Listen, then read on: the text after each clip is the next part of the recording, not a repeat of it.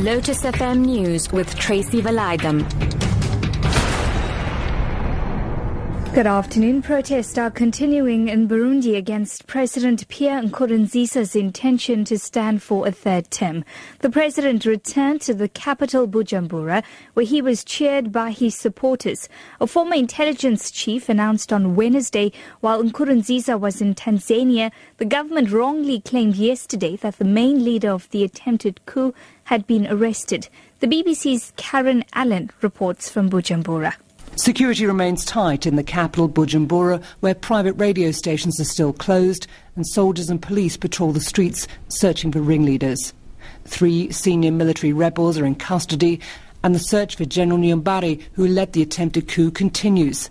The dramatic events of the past few days have brought an uneasy calm to this tiny African state emerging from an ethnically charged civil war, and 100,000 people have fled their homes across its borders in fear for their lives.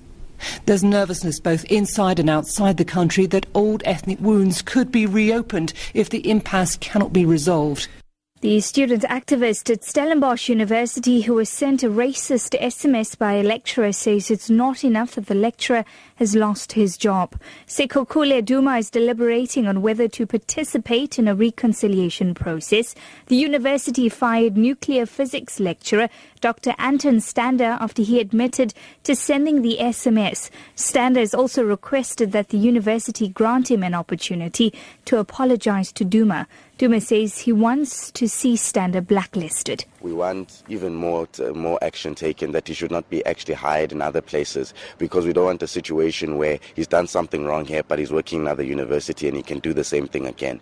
Yes, this is a victory for us at the same time, but at the same time what it has done is that it's exposed that in this university are staff members that think like this, that have this kind of mindset, and we want the university to actively make sure that such staff members are not there anymore, because we can't be taught by such people. 2 rival groups are making their presence felt ahead of the ANC Women's League conference outside Polokwane. One group is for and the other against the current national leadership. Both groups have been singing as they wait for the conference to begin, as Pelani Phakate reports. Revolutionary songs sang in the same time, but different sentiments. It is evident that the Women's League is in 2 different dimensions currently. As they wait for the program to start, the women are up on their feet chanting for the current president, while others are chanting for Wathabile Dlamini to be the new president. The Iraqi military is sending reinforcements to the city of Ramadi a day after Islamic State militants seized key buildings there. The government has announced a counter-offensive. The BBC's Ahmed Mahar reports. The statements made by senior Iraqi officials reflect how worried the government is after Islamic State militants took control of the main government complex in Ramadi on Friday. The army has sent reinforcements to the areas surrounding the city, backed by the air power of a US-led coalition.